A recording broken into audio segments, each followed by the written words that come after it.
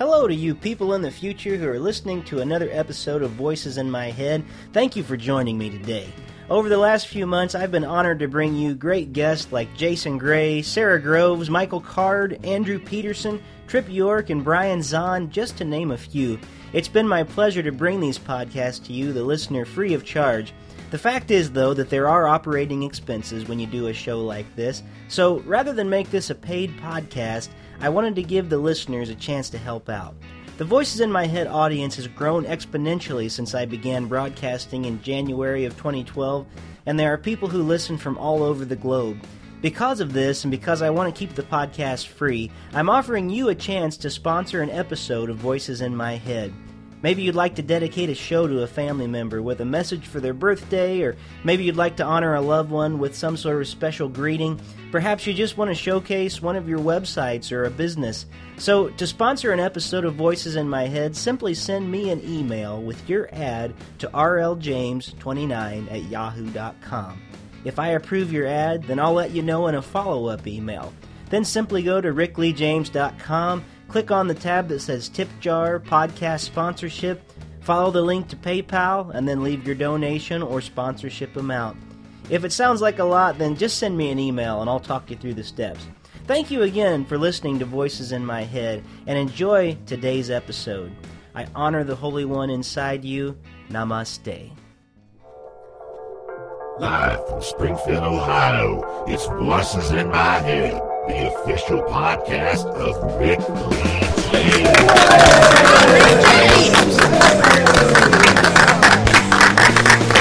I am Rick Lee James, and you're listening to Voices in My Head. If you hear this voice today, do not turn and run away, no.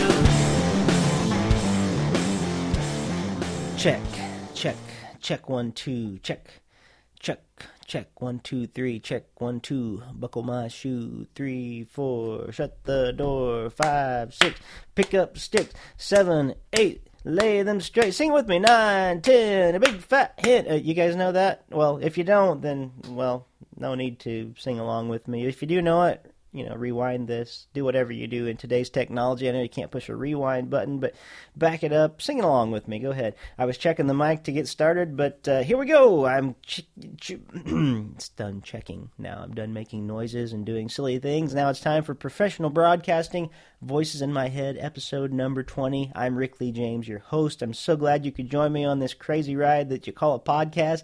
I've had some great guests in the past, people like Michael Card, Andrew Peterson, Jason Gray, Sarah Groves, Trip York, Matthew Cole, the list goes on. And today I am joined by another great guest, Mr. Brett Mccracken, who has authored a book that I recommended back on my first couple of episodes, Hipster Christianity, When Church and Cool Collide. It's a great book. If you're a pastor, you need to check this book out. If you're not a pastor, you still need to check the book out. If you're somebody that wants to understand youth culture today, especially the youth hipster culture, then you need to check out Hipster Christianity. It is a worthwhile read.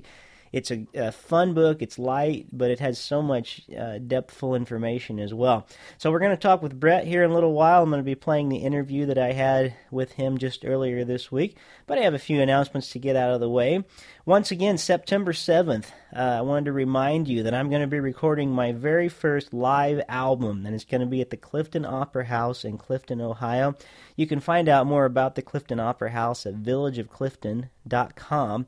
It's going to be $7 a person to get in. And I really need help on this. We need to fill up the place that night.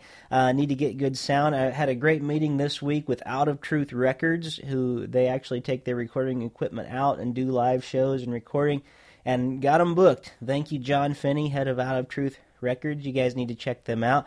They have some great stuff on YouTube, and they have their own website, outoftruth.com. But it's an exciting thing for me. My first ever live album. I'm going to be doing Basement Psalms live. That's what I'm calling the new album. The plan is that this live recording with me, my acoustic guitar, my loop machine, we're going to do this full album of psalms that I've written, well, songs that are written from the psalms, and I'm going to use that as a Kickstarter project to go in and do an album produced by and recorded by Voices in My Head guest Andrew Osenga. That is the truth, folks. So come on out on September 7th, 7:30 p.m. Even if you don't live local, I'm giving you enough advance warning. Book a hotel, do whatever you need to do. I need lots of people to come out to this event. You can actually be on the record because we're going to have a mic in the crowd, so we're going to get that nice crowd feel. But help me, please, get the word out about this. Post it to Facebook. Do whatever you need to do. Get the word out. Get friends, family. If you can sing, especially, because there's going to be a lot of participatory singing that night. I'm going to be inviting you to sing along with me. So if you ever wanted to be on a live album, this is your chance. So September 7th at the Clifton Opera House in Clifton, Ohio. Well, let me see what's next on the agenda here. Oh, just a reminder, if you subscribe to Worship Leader Magazine, I have an article in there called Billy Joel Taught Me How to Pray, which is going to be in the July issue. And they're going to be handing that out at the National Worship Leaders Conference this year, and I'm very excited to be a part of that. Just can't say how honored I am. So if you read Worship Leader Magazine, just a reminder, pick that up. Pick a few up for Mom. I'm going to try to order as many copies as I can, just because if nobody else wants to read it, hey, cool, got something in a national publication. Well, interesting thing happened to me yesterday. Thought I'd kind of get into the podcast this way, telling you a story. I had been working in the afternoon, and around 3:30, maybe it was 4 o'clock, I can't remember the exact time, felt a little rumbly in my tumbly, as Winnie the Pooh would say, and I thought I needed a snack, so I went into the kitchen, kind of looked around, see what we had, and I forgot about this. It's been a long time since I had popcorn, but had a bag of microwave popcorn. I thought, hey, perfect idea.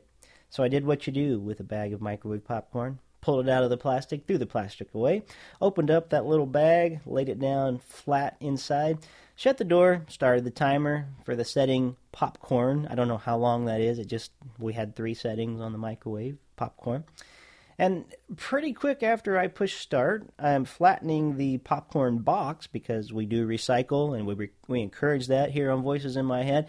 I'm flattening the cardboard box out that the popcorn came in, and I hear this spark, and I see this strange light coming from inside the microwave. And I'm so shocked by it, it's maybe 5-10 seconds go by before I can get to where the microwave is, and this strange light. Look inside the microwave, and it is on fire. Yeah, you ever had a microwave on fire? It'll wake you up a little bit. So I immediately stopped the microwave, and I thought, well, in interest of not burning down the house or dying, we probably ought to get a new microwave. So as fate would have it, God, whatever. That sounded really bad, didn't it? I think God was in charge of this moment. That sounds weird, though, to say that God set my microwave on fire. I'm going to tell you about the God moment that comes as a result of that, okay? Not to confuse anybody with my story. So anyway, the microwave caught on fire, and I did a little research online to see where I could get a good microwave. Decided Target was probably going to be my best place in Springfield to go. Went to Target, was looking around, grabbed a new microwave, threw it in a cart. I didn't really throw it. I picked it up gently because I didn't want to break the microwave. Put it in the cart, and here comes my friend Dave Black, who pastors Soma Community Church. Now, this is the God part, okay, in case you're wondering, not the microwave being set on fire part, although maybe God was in that. I don't know. We'll see one day. Questions for heaven. Well, as Dave comes up and he sees me and he says something about, who really needs a stove anyway when you got a microwave, some kind of funny comment like that. He said, hey, Dave, how you doing? And Dave's buying something, and it turns out he was buying something for the church that he pastors. And I asked him how he was doing, and he said that Soma Community, which is a New Start church, it's maybe... Gosh, I think maybe 4 or 5 years old now. I'm ashamed that I don't know exactly how long, but it's a new church here in Springfield. They have grown out of their location. They've moved into the YMCA because they just didn't have enough space where they were. I think this is their 2nd or 3rd move in that short amount of time. So it just made me feel good. I was happy my microwave caught on fire, so I got to go and hear some of that good news about what God's doing right here in the area where I live in Springfield, Ohio. It's nice to hear that good things are happening, and good things are happening with friends and godly people, and that God's blessing the work that they're doing. So, Dave Black, if you're listening today, that whole burnout microwave story was just my way of saying, praise God, I'm happy to hear things are going good there at Soma Community Church. Well, I have another segment of the show I need to get to quickly because we do want to hear from the interview today. But it's a segment I haven't had in a while. It's that segment that is called... Darn you, other Rick James. I actually had an experience that wasn't so bad, where someone else knew the other Rick James reference. I can't even remember where I was right now. It's been a few days went by. Either I was buying a sandwich, or I was signing for a loan, or buying a house. I don't know what I was doing. I didn't sign for a loan or buy a house, but buying a sandwich doesn't seem quite right. But needless to say, somebody was across the counter from me. And it came to that time where they needed my credit card, needed to see my ID, and I thought they were going to let the chance pass, where somebody makes fun of my name. Rick James, all right. Well, it actually happened, and the girl behind the counter said, "Oh, I bet you never hear any jokes about that, do you?" And I said sarcastically, "No, never." And she goes, "Really?" And I said, "Yeah, actually, I hear it almost every day." So, oh, okay, I was going to say. So I didn't actually get my name made fun of, but that was what happened with my name this time. So it just goes to prove you have a famous name of another person, chances are, when you show your ID, somebody's going to say something about it. Thanks for joining me for this interesting segment. Darn you, other Rick James. Well, I've got more exciting news. At least it's exciting to me because I'm kind of a big comic book nerd, and I'm going to tell you about it right now in a section I haven't done for a little while called This Just Popped Into My Head, It's News to Me. All right, news to me today. This is exciting because I live in Ohio and because I'm a comic book fan. And I know a lot of people think that Superman's kind of a one-note character and there's not much exciting about him. But, there is going to be a new Superman movie next summer, and I'm pushing for that. And Superman's always been a favorite of mine. Well, the news headline reads like this: Bill for Superman license plates passes Ohio House. And the article says, faster than a speeding bullet, the bill to create a Superman license plate has passed the Ohio House and now moves on to the Ohio Senate. So if it can pass at the Senate, I believe from there we get approval and we're going to be able to put Superman on our license plates. The reason for that is his creators were actually from Cleveland, Ohio. That was from News Channel 3 in Columbus. And Kim Wendell wrote the story about it. You can go to News Channel 3, it's WKYC.com, and visit their website, and you can read more about that. But that was just an interesting thing that I came across this week, and for me, if you're a nerd like I am, it was newsworthy. So before long, when those license plates come out, I'm going to be sporting them on my car. That's almost as good as when I used to have fake spinners. They were plastic, and they would spin, and end of story. I'm telling some really boring stories today, aren't I? Well, let's move on with the next segment of the show. Question of the week. Well, question of the week is something that just doesn't seem to go away. And question for the week, this week, for podcast number 20, it's on the Voices in My Head, the Rick Lee James Podcast Facebook page. You can go there to answer it. You can find links to it at rickleejames.com if you have trouble finding it on Facebook. Because let's just face it, there's an infinite amount of things on Facebook. But the question of the week was inspired by our guest, Brett Mccracken. And in the book Hipster Christianity, he makes lots of different references to the kind of styles of hipsters today. And so my question was this: who is more responsible for bringing back black horn-rimmed glasses into style?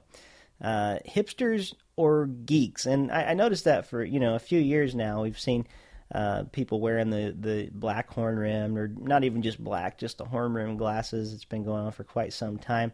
And Brett's going to give his answer on the show. But the answer from the listeners, Tony James, my sister, once again wrote in. She said, horn-rimmed glasses are back in style? Not so much where I live, I don't think. At least, not that I've noticed. Perhaps I should look around more. Well, Tony lives in North Vernon, Indiana, and in North Vernon, they have to go toward town to hunt. So that is probably the reason for that. They might be a little behind the times. Just kidding. Love you guys in North Vernon. Matthew Cole says, Billy Joel sunglasses did it. Whatever they did, Matt, thanks. And then Gregory Fish, one of my favorite responses, it was Rob Bell with a question mark. So he's wondering if Rob Bell brought those glasses back in style. Hipsters, geeks, the world may never know, but I think it was probably the hipsters that brought it back into style. I'm excited to be able to talk to you today and tell you, actually to talk to Brett. It was a great interview, and he's going to have some great insights for you about the hipster culture, and really just a nice guy. He was very gracious to get on the phone from his office, and there's about a 3-hour time difference, so we were able to work it out over Skype. But gosh, you guys really need to go to his website. A couple different places, and I'll give it to you again during the interview. But hipsterchristianity.com is one website you can go to find out more about this topic in particular.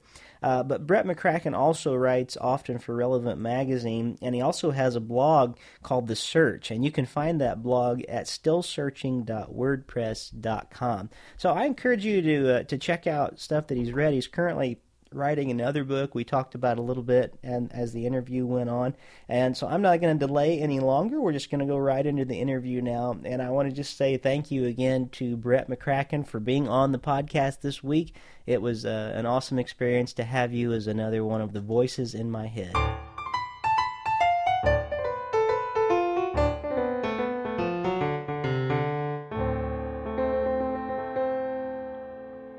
My guest today is Brett Mccracken. He's a graduate of Wheaton College and UCLA. His day job is managing editor for Biola University's Biola Magazine. He regularly writes movie reviews and features for Christianity Today, as well as contributing frequently to Relevant Magazine. You can follow him at his blog called The Search at stillsearching.wordpress.com. So Brett Mccracken, thank you very much for being my guest on Voices in My Head today. Oh, it's a pleasure. Thank you, Rick. Well, every week when I have a guest on the show, we always start with something I call Question of the Week, and it's a question I put up on Facebook, and I try to customize it to each guest that I have on per week. And so the Facebook listeners and people who are on our fan page will actually answer this question. But the question for you for this week as we begin is, who do you think is more responsible for bringing back black horn-rimmed glasses into style, hipsters or geeks? Yeah. Oh, wow. Yeah, that's like a chicken and egg question. You know, I don't know when the resurgence of those horn-rimmed glasses actually happened. I'm thinking it was before the hipster explosion of the early 2000s. So I'm going to say the nerds, and the hipsters just co-opted it from the nerds. Yeah. Good enough. And of course, now with all the comic book culture coming to movies and everything, you never know. The geeks are ruling the world, you know, so that's how it works. Yeah, I think they always have. Yeah, very true. Well, as we begin today, and listeners, so you'll know, Brett has written several great things, but I came across a book that I actually got for Christmas. I requested this book for Christmas this year, and the book that Brett wrote is called Hipster Christianity, and it's just a really great study into the hipster subculture and just really what it has to do with following Christ today and talking about relevancy and cool things. So I'm going to ask you a question right up front, and I know there's a lot of definitions for this, but by your definition, what would you say a hipster is? Yeah, well, there are a lot of definitions out there, so it's kind of a difficult thing. And actually, hipsters kind of, by definition, they elude definition. They don't want to be defined, and they're kind of always running from labels and categories. So that makes it even harder to have any sort of agreed-upon definition. But the way I define it is basically just like a young, fashionable, independent-minded young person who's kind of contrarian, likes to go against the grain, whether that means going against the grain of fashion or rebelling against the mainstream in terms of taste or aesthetics or politics. Just a whole range of issues, I think, define hipsters. But in essence, it's usually young people. It's usually people who in some sense want to buck the trends or go against the mainstream. And it's a very interesting category too. Like you said, it's hard to define, but there's something about the idea of trying to be hip and cool by really trying hard not to look hip and cool. Yeah. And Yeah. now you make a distinction very early on in your book about something that's naturally hip versus something that is marketed hip. And maybe you could explain just a little bit about what that is to our listeners. Yeah, I think in the book I kind of draw this distinction between authentic cool and then wannabe cool. And I think you can have hipsters, you can have people who are quote unquote cool, who are that way just by virtue of the fact that that's the type of culture that they're in, that's the type of fashion that they are drawn to and that they like, and it's more of an organic thing that happens just because of the community that they're in and the friends that they have and the way that their cultural interests have gone. The wannabe cool type is a little more self-conscious, where it's striving after cool as such. So it's about status, and it's about wanting to like the right things and wanting to know about the right bands and the right fashion so that you can fit in with the trends or stand out. It's a little bit more maybe narcissistic or trying to draw attention to yourself rather than, instead of liking something because it's good and you just like it, you like it more for the status that it brings to you, if that makes sense. Yeah. And you ask a great question that leads in from the idea of whether something's naturally hip or whether it's somebody that's just trying to be. And the question you ask is Christianity cool? And even should it be cool? And it really, that was fascinating to me just to think about, because it seems like the church a lot of times, and I don't know if I want to say more often than not, but often, I'll just say that, we run after things because they've become cool in the first place, rather than maybe just letting Christianity, be what it is. And if it's cool, that's fine for the moment. Like, if helping the poor is cool right now, well, that's good, but the church shouldn't be doing it just because it's cool, Exactly. So you really point out that that's something that Christians really need to look at, actually. And so that's just a great question, first of all, that you ask, is Christianity cool? And I really think that, listeners today, especially if you work in a church, it's a good question, to ask about your congregation. Are we supposed to be? Right. Yeah, I think in many ways that's kind of the goal, or my overarching purpose in the book, was to get churches and Christians to think about these questions critically and ask themselves, what are our motivations? Are we looking to be relevant in the sense of having keeping tabs on the latest trends and having the right music in our services and having the right fonts in our bulletins and our pastors wearing the right brand of skinny jeans? Like there's that kind of like addiction to relevance, which I think can become a negative thing and can become almost an idol of relevance, where we're distracting ourselves from more important things. Now, on the other hand, I think if we're doing our thing as gospel-centered, Bible-believing Christians who are trying to live out authentically the call of Christ, and that ends up looking cool, as you say, if serving the poor is cool right now, then that's great. But we're always going to do that because that's what we're called to. So it's not a bad thing to be a cool church, quote unquote, if it's not something that you're striving for as such. It should be more of just an outgrowth of trying to be a faithful community of Christ followers. Well, while we talk about the way that maybe the church is in some ways like a hipster, in some ways, in that it's always, I guess my bias is a little bit towards the church sometimes tries to be this marketed hip and this marketed cool. And one thing you point out in your book is that hipsters are defined by the type of media that they consume, and particularly in music. And it's not just music. But when I think about, it seems like churches, and I say this as someone who leads worship often, it seems like we're always rushing to find what that next cool song is, and sometimes I feel like the church is kind of a big embodiment of a hipster sometimes that's striving after that. Yeah, and I think it's frustrating because, keeping on the music subject, I think it's a shame when we're so interested in what the new is that we don't take a moment to just kind of take value in what we have and what has come before us. And there's great songs that are being written or have been written that get kind of lost in this kind of fast-paced cycle where things are disposable, and songs that are sung in congregations, this year are going to be out of fashion next year and moving on to the next thing.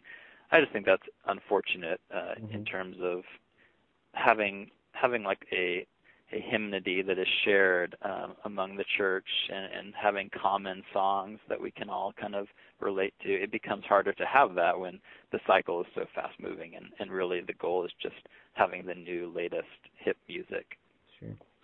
Any thoughts as to why it might even exceed hipsters, but especially hipsters, why they will cycle through bands with such exhausting speed?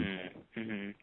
Yeah, I think it's just the nature of cool, of hip culture, is that it has to be fast-moving, because to be cool is to be on the leading edge. It's to have kind of unique, privileged access to something that the mainstream, the masses, do not yet know about. So the way it works is kind of like picture like a ripple. Like as something that the hipsters like becomes larger, as the circle enlarges and more of the masses know about it, then the hipsters aren't the privileged owners of it anymore, so they have to move on to something else.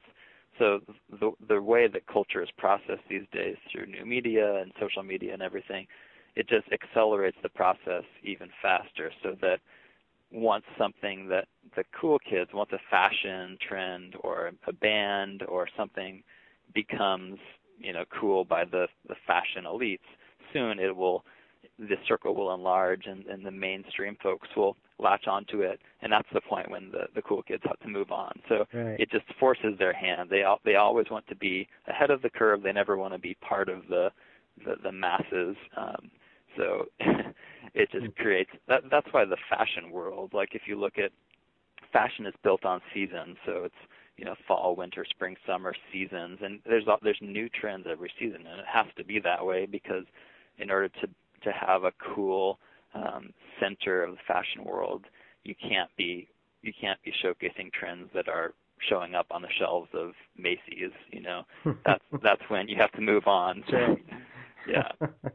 Well, and that, I love that illustration actually that's in your book, where you talk about the ripple effect, and what a beautiful way of illustrating, I guess as believers, the place that we should be in the world, and that we should be the thing that's actually dropping in and causing the ripples to happen.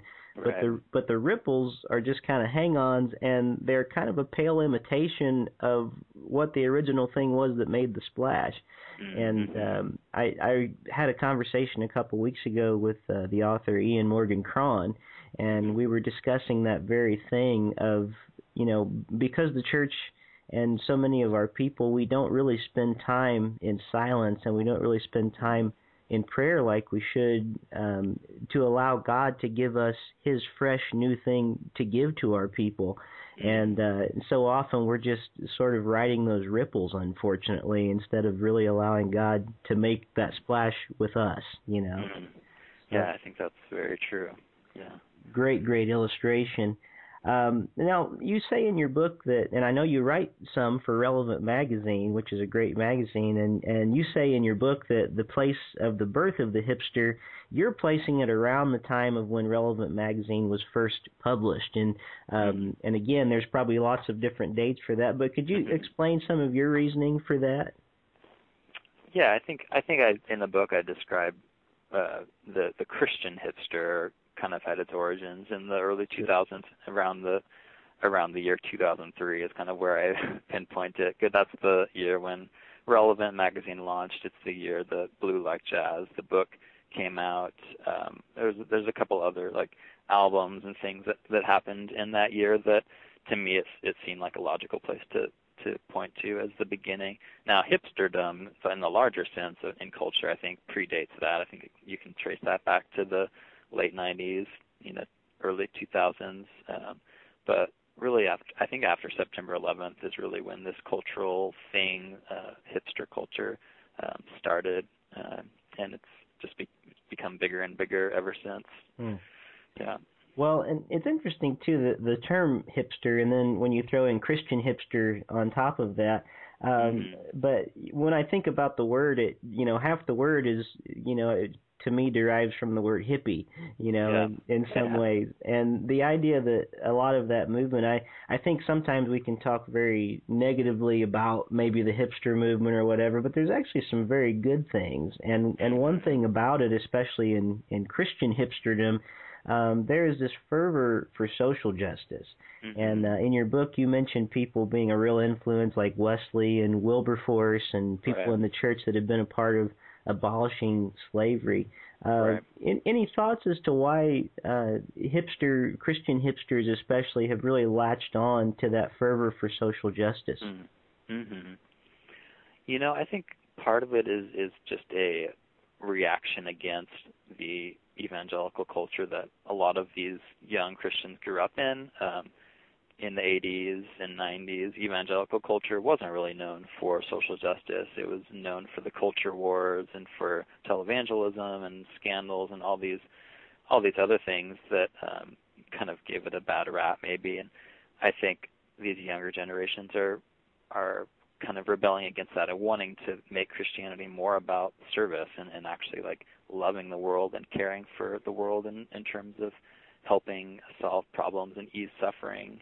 It's not just about yelling from bullhorns on street corners and ticketing movies and boycotting SpongeBob. It's about like how do we live as Christ to the suffering in the world and bring that light in tangible ways to people. So I think that's a reason. I think just the nature of globalization and the way that the world has become so much, it confronts us in a very real way these days, perhaps more so than it did 20, 30 years ago. A lot of kids have more access to go on mission trips abroad or study abroad or just experience the world through media and YouTube or whatever. So I think the problems of the world are more present, and the need and the feeling of urgency to actually like do something about it is stronger for them as Christians.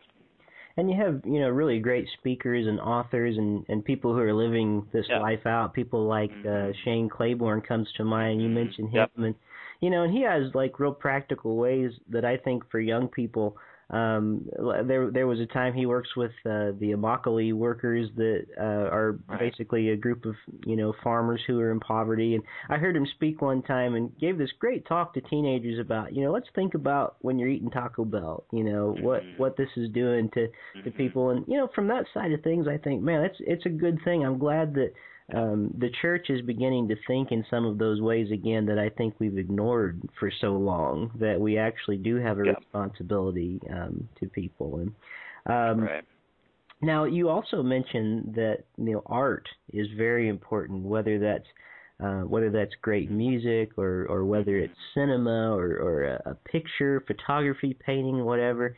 And you say a great line in your book. You say that the hipster motto is sort of that when it comes to art, we should let art work on us and not the other way around.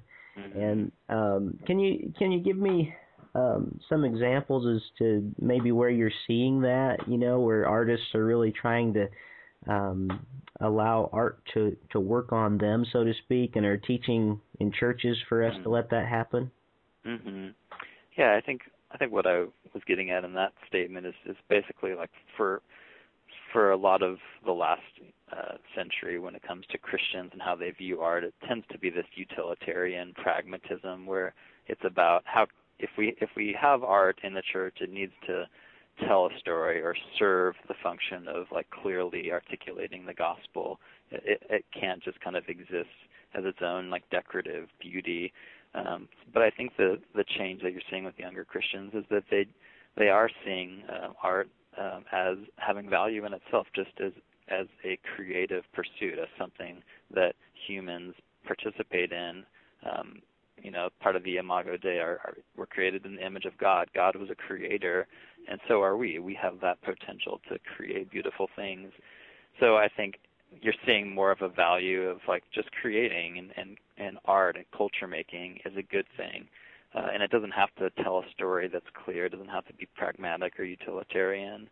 I think of someone like Makoto Fujimura, who's a Christian painter, and he's well known in the secular world. He's displayed work in New York and Tokyo and all over the world. But his paintings are like abstract. They're non-representational, but they're very deeply informed by his faith and by his convictions as a Christian.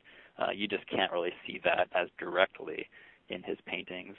So I think that's kind of an example of he's first and foremost about the craft and creating beautiful art that's informed by his faith, but it's not necessarily beating people over the head with the Christian message.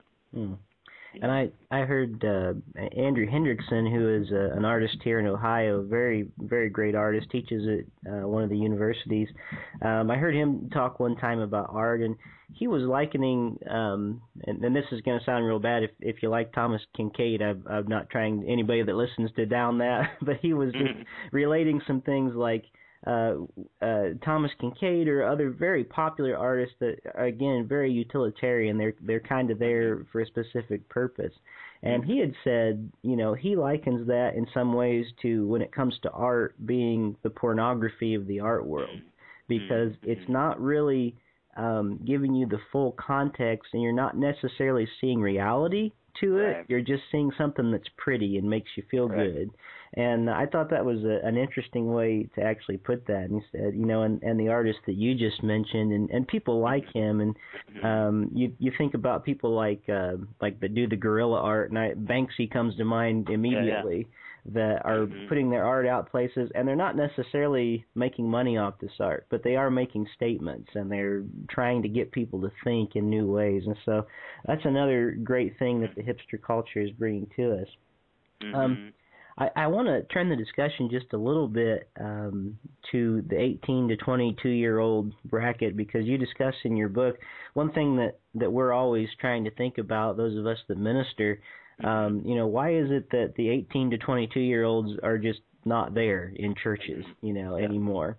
And one thing that you point out is, in the list of reasons why 18 to 22-year-olds are leaving the church, wasn't cool enough, did not make the list. Right.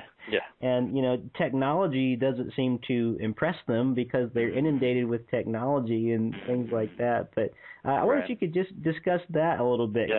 Yeah. That one thing that pains me the most when I look at these wannabe cool churches is just that they think that they assume that young people want their churches to be just as cool and stylish and full of technology and images as the rest of their lives. But my inkling is that young people want the church to be something different. They want it to be a space, a rest, a place where they can have a reprieve from the onslaught of media and images and movies and coolness. They experience that in every moment of the rest of their lives. They're bombarded by advertisements and commercials and images and just the pressure to look good and be cool. So I think what churches need to remember is that churches are different. They are something unique that offers kind of a oasis in this maelstrom of inundation of media in the world. And so I think churches should own that and not try to compete and not try to look exactly identical to what these kids are experiencing in the rest of their lives. Now, that's not to say that churches and pastors should be oblivious to what's going on in their lives. I think it's important to have a good sense and be plugged into those trends, but we shouldn't just adopt them all, without thinking critically about them into our services. I think we need to create spaces in the church that are just a different, where we're connecting these kids into the larger mystery of Christianity and the history and the tradition of it, something that's rooted in something deeper than the flash in the pan trends that are flying by in the whirlwind of culture around their lives. The church offers something substantial and rooted and different than that. And when I hear that too, I think it's nice to hear that for any pastors who are listening, worship leaders, technology people. In some ways, that allows us to go and just kind of take a breath for a second and go, you know what? What we want to offer is Jesus, and Right. what we should be chasing, is God, and yet we're just chasing so many different trends. And what a great thing it is sometimes for our pastors to just be able to get, okay, let's just take a breath. We don't have to chase this trend right now. Right. What we need to follow is Christ here, and allow that to be for what it is, And Right. how often do we forget that, when Christ says, "If I be lifted up, I will draw all men unto me," and I think we take that and go, yeah, and also if we can just get a video, it looks really cool too. Right. Yeah. So. Yeah. But, you can use both. I think they both work together. But again, getting back to the idea of letting your personality and even your church's personality shine through, and not try to be something you're not. So exactly. I so appreciate that you write about that in this book, and you have a great story towards the end of the book, and if you can, recite some of the details of the story, I think our listeners would really enjoy this. And the reason I'm asking you about this story is because I think it illustrates for us exactly how important it is for the church just to be the church and allow it to be itself.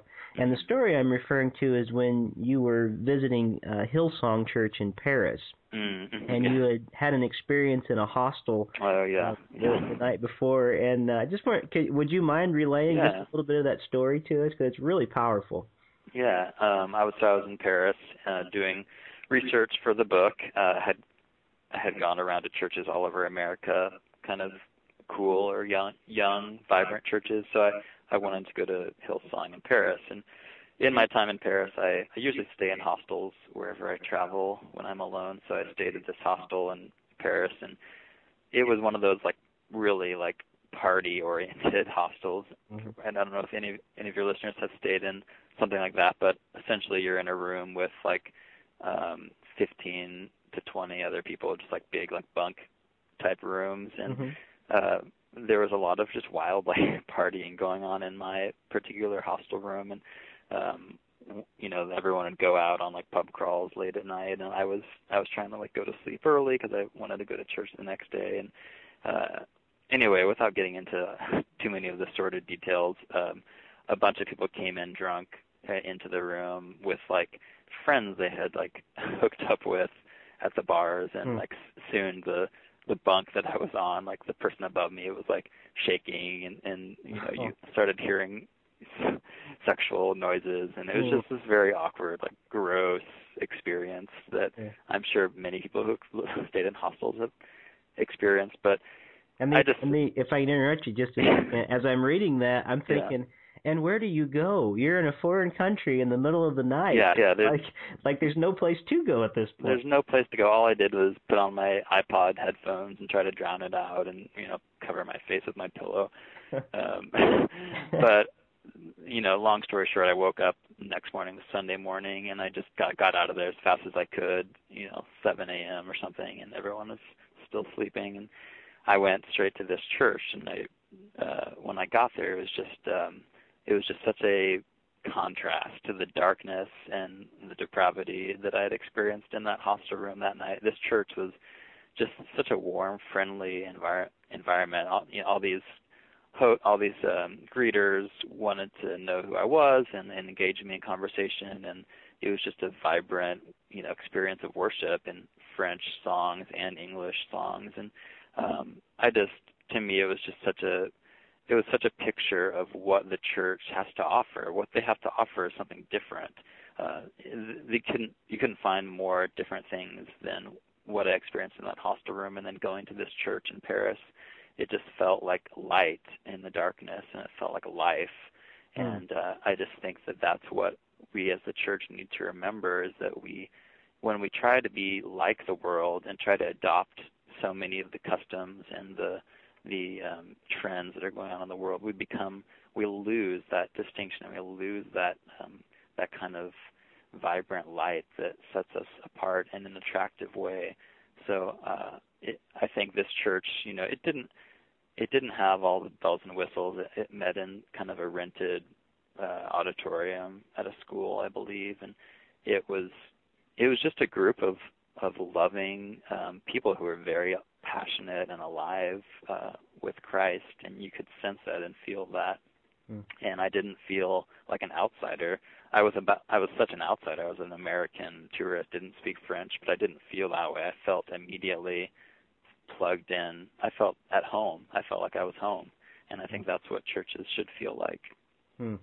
Well, that's a great story. Some of my best friends in the world, they love Paris and go frequently. So I'm gonna have to tell them about that church when they go back. Yeah, it was a great experience. Well, this has been really great, and I so appreciate. Well, let me just say thank you again for the book. I mean, I think it's a very necessary thing, and I want to recommend it to any ministers that we may have, especially because I think it says some good things that maybe we should be thinking about. But even if you're not in any sort of ministry position, it's just a very good read. And it's funny in places. I mean, it's just very it's a real uplift to read. So thanks for writing that. Yeah, no problem. Thank you. Now, I do want to ask you, because this book came out in 2010. Is there anything that you'd like to highlight, maybe that you're currently working on, or that you'd like any of my listeners to know about today? Well, I am working on a new book. It's about 3/4 of the way done, so I'll probably finish it this summer, and it'll be out in 2013 most likely. But it's about similar realm of Christians and culture and how we relate to culture. This new book is more focused on kind of practical advice for how we can be better consumers of culture and better engagers and interpreters of pop culture. So as someone, I've been a film critic for many years, and I've written about culture, and I just love that area of how to engage that as a Christian. So this book is just kind of a guide for how can we be better consumers in this world as Christians, not looking at it from this kind of fearful perspective where we're afraid that we'll be tainted by it or by the worldliness of it, but also not kind of too liberal in our consumption. So we don't want to just receive everything out there in culture uncritically.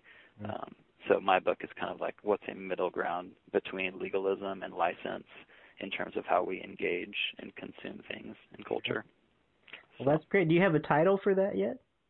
There isn't a title yet, but hopefully we're in talks with me and the publisher, so hopefully soon there will be a title. So stay tuned on my blog for updates. Well, I always want to ask people who are good writers to give me your advice. Who are you reading right now? Anybody that really is standing out to you as a favorite author? You know, I just finished Marilynne Robinson's new book. I don't know if you've read much of Marilynne Robinson, but she's about the smartest Christian I know who's alive. She's just a brilliant essayist, and she wrote some award-winning fiction books. Gilead won the Pulitzer Prize a few years back, but her most recent book is a book of essays, and it's just a really important book, I think. It's called When I Was a Child, I Read Books. Oh. So I would highly recommend that. I'll have to check that out. Great. Well, anything else that you would like to share? I mentioned earlier as we started this, your blog is stillsearching.wordpress.com, and there's a website for the Hipster Christianity book that's called hipsterchristianity.com. Is there anything else that you would like to tell the listeners about? I'm on Twitter. If you guys are on Twitter, it's just Brett Mccracken on Twitter. Feel free to connect with me on Facebook if you're interested in my stuff. I'm honored if you pick up a copy of my book. I have been really privileged to be able to speak about it, and I love doing interviews about it. So great. Thank you for inviting me on the show. Well, it was my honor to have you as one of the voices in my head today. So thank you so much for being on here. My pleasure. Well, I'm going to stop the recording right about here.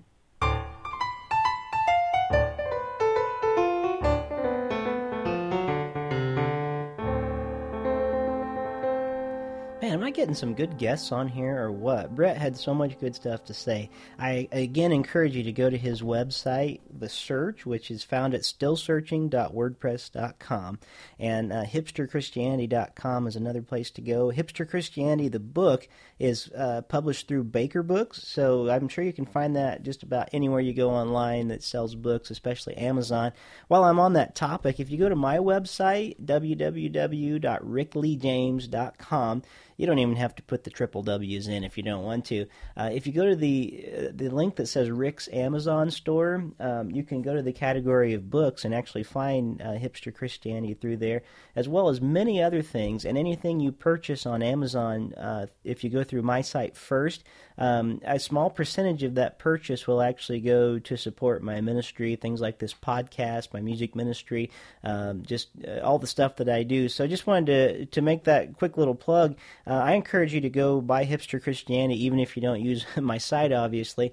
But if you think about it and want to go to my Amazon page and help support the ministry a little bit with that, that would be awesome. I really appreciate it. So check out that book, Hipster Christianity. It is a really good read. I just can't emphasize that enough. Have I said it enough times today on the podcast? And I'm really only saying that because I believe in the book so much. It's so well written. It's so informative, and it's going to shed some light on a lot of things. Just a lot of things that if you are wondering, how to reach out to people of that generation and that mindset, that's going to be a lot different than the older people in your congregation, it really would benefit you to read this book. It's very good stuff. So thank you again, Brett. It was a pleasure having you on Voices in My Head today. I'm going to end the show there. Wow, we're under an hour today. I'm trying to keep it just a little shorter than I know some of them have gone over, so if I would stop talking, then I actually can finish it out right now. Thank you so much, listeners, for being a part of this today. I really, really appreciate it. If you've enjoyed Voices in My Head, it does help me a lot, and it helps my visibility if you go to places like iTunes and leave a review.